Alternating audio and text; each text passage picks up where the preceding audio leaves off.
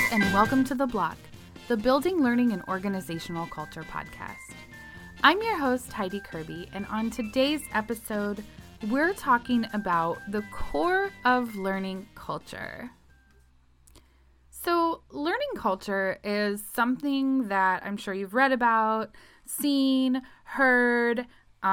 It's talked about a lot on social media, and I'm guilty of this too, but sometimes when we talk about learning culture on social media, it can be very oversimplified, right? And what happens and tends to happen in social media posts is you've got this like great concept, right? Like leadership, L&D, instructional design, and all you have space for is to either do like a deep dive into one part of that really broad category or make like really oversimplified general statements about that category. So that's where you have some of these conversations that seem a little bit vague about learning culture and what it is and what it entails. And so one of the things that I would like to point out is learning culture is as ambiguous as leadership, right? These things can have different definitions depending on who you are, where you work, what your size of your organization is, whether it's a brick and mortar or fully remote organization, what kinds of org structure you have. So what are the different levels of leadership at your organization? What different avenues do you have to learning? It also depends on the industry, right? Because the upskilling that's required might be different depending on the industry you're in. If you're in government or a highly regulated industry, there's probably some more upskilling that needs to happen than a small company that's been doing the things the same way for 30 years, right? And so learning culture is about as ambiguous and as widely defined in many different ways as leadership. But what I want to talk about today is what's at the core of the learning culture. And that's a person learning, right? At the core of learning culture is a person learning, right? A human being learning. So if we remember that, what are some of the different ways that we can build and foster a positive learning culture no matter our organization, its size, our industry, whatever, no matter how you define that learning culture? What are some common consistencies with how we help human beings learn? And there's that old saying that you can lead a horse to water, but you can't make them drink, right? And so how do we get people to learn? How do we get human beings to learn? And what are the conditions that need to take place for that to happen, to have a positive learning culture? The episode that I aired last time was about psychological safety and toxic workplaces. For someone to feel like they are in a learning culture where they have the space, the time, the energy, the mental fortitude to learn, they have to feel psychologically safe.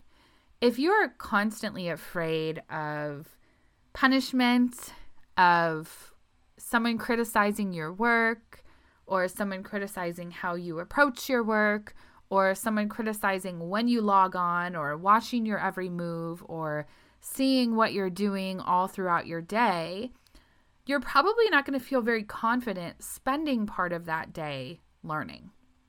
You're going to try and appear productive in like the traditional sense of like, am I putting the cog on the wheel or you know, whatever it is. But when your ideas are valued, when your questions are valued, when your thoughts that are different than other people's thoughts are valued, that's when you really have an environment of psychological safety. And that's where you can really start to learn, right? And one of my good L&D pals, Matt Smith, posted on LinkedIn last week about how there's no diversity without some debate, right? And you can't really have a lot of different ideas coming together without some of them clashing, right? And so in a learning culture, you are going to have different ideas. You're going to have competing ideas. You're going to have competing priorities. You're going to have people who have an agenda that maybe is different than yours. But it's not about trying to make everyone live the same life or be on the same wavelength, if you will. It's about, what do you do when that conflict happens? What do you do when an idea is brought up that is the opposite of what you thought? And how do you handle that? How do you approach that discord? And how do you make it into a productive conversation? And I think that that's really important, because the conditions where you're able to bring forth ideas without punishment, where you're able to be vulnerable and share your frustrations or your feelings without punishment, is hugely important to a positive learning culture. Another thing that's important for a learning culture is that people understand what's expected of them. I've seen a couple of times where organizations try to promote and build and grow a learning culture, but they have no way to assess their employees' current performance. So they might launch a learning program, or they might partner with somebody to do like leadership development or professional development, or they bring in vendors, or, this, that, and the other. But there's no way currently in place to assess employee performance. And there's nothing that's being put in place before learning programs are being introduced. And so internally, if you don't have a way to show people what they need to upskill on, where their career path would lead them, what the opportunities are for them to learn and grow, how are they going to know what they should be focusing on when you present them with learning content, right? I've also seen organizations who provide ginormous libraries of learning content to people and say, hey, go learn things. But if that's not part of your job, and you can't do that in a way that feels productive, or in a way that is supported by leadership because it's not what's thought of as traditionally productive, then you can run into some obstacles, and learning can become something that's punished rather than encouraged, because, Bill spent 5 hours last week just going and doing courses, and why is he doing that? I need him to be working on this project that he said he was going to work on. And so that kind of lack of expectations around not just learning, but also employee performance in general, can be really detrimental to a learning culture. On that same note, people need to have the time and the motivation to learn, right? Think about, and this is my if you've heard me talk ever, you know that my favorite fallback is, how do people learn when they're not at work? Look at that, observe that, and then copy that for the work environment, right? And so if you think about the last thing that you learned outside of work for fun, quote unquote, if it was fun, or practical, right? Like maybe something broke in your home and you needed to fix it. How did you learn what you needed to do to accomplish that, right? And did you put it off? And I ask that because one of the things that comes to mind when I think, okay, what's the last thing that I really dug into and learned how to do? And a few months back, I learned how to pick a lock, one of those 4-button locks that has the key that goes on your doorknob. The realtor left one on our house when we purchased our home. This was now about a year and a half ago when we bought our house. And so it had been on there. We had sent emails, we'd called, and hey, can you come get this lockbox? And nothing. So it took some time to muster up the time and the motivation. But literally we were sitting there, I think it was like right after Christmas, and I was like, I'm going to get that lockbox off tonight.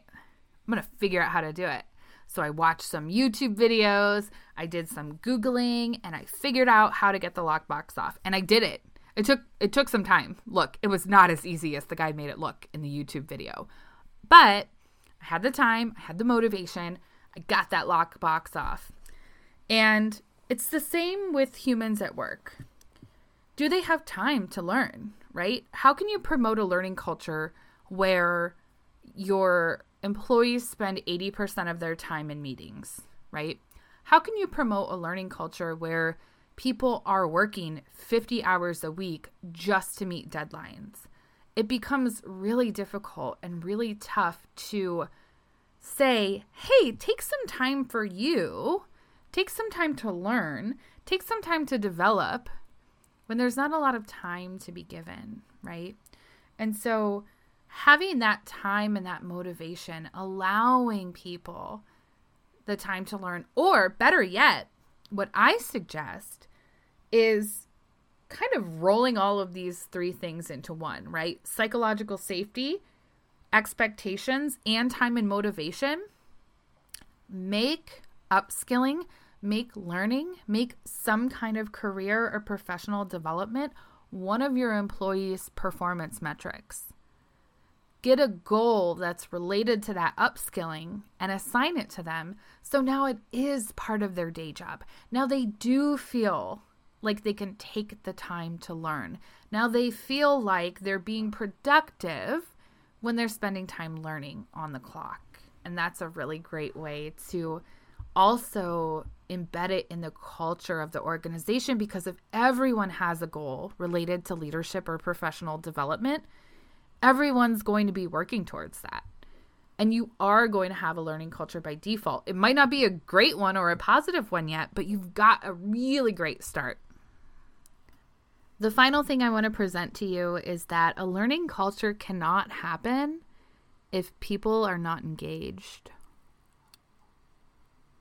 If people don't find the learning content interesting, relevant, timely, then they're probably not going to spend the time to learn what it is you want them to learn. If it doesn't appear that time has been put into developing the learning content, it's probably not going to get a lot of usage. Or if it's just really not relevant. So having a strong L&D team in place who understands learning science, instructional design, virtual instructor-led training, if that is what you're planning on doing, in-person training, if that's what you're planning on doing, having professionals who know those fields, know those delivery methods is so critically important, because you want to reach the widest audience possible and you want to provide people different paths to the same learning experience. Now, what does that mean? I'm not talking about learning styles. We've busted that myth. I'm not talking about andragogy. Good learning is good learning. And providing people multiple different ways to consume learning content has been, in my experience, the best way to cast the widest net and reach the most amount of people. I prefer to consume content in multiple ways, and I prefer to change it up, right? So one day I'll read a book, a real book, paper. The next day I'll be reading on my Kindle. The next day I'll be listening to an audiobook. The next day I'll be listening to a podcast or watching a YouTube video. And I like to have variety. I like to hear it from different sources, because depending on what I'm doing, if I'm listening to a podcast, maybe I take some notes, right? Or if I'm watching a video, maybe I'm like working along with that video. Like, there's just different ways that you can interact with different types of content, and providing people an option of how they want to interact with your content is a really great way to get people engaged. We could talk about learner engagement all day. This is seriously one of like those rabbit holes that I was talking about, where if you wanted to post about learning engagement and its relationship to learning culture, you would need more than just one social media post for that. So maybe we'll talk about that again in another episode. But again, I just wanted to reiterate that when we're talking about learning culture, we're talking at the core about a human being learning. And human beings can only learn when conditions are right. And one more time, I want to reiterate. For people to learn, they need to feel psychologically safe. They need to understand what's being expected of them. They need to have both the time and the motivation to learn. And they need to be engaged when they're learning. And if you have all of those things in place, and if you're building all of those things, you can create a really positive learning culture. And if you're not there yet, I've started a new side hustle, learning culture and strategy consulting, to help you get there. And I'm currently piloting 1 hour product feedback and 1 hour learning strategy sessions to help you if you're building a learning program, if you want some guidance on leadership or professional development and how to align that with your core values and business goals, if you are building a learning team for the first time and want some insight on how to build a team or which players to get in the L&D space, if you have an ed tech or learning product and you're looking for features and accessibility feedback, anything related to strategy and creating a learning experience, I would love to meet with you and help you.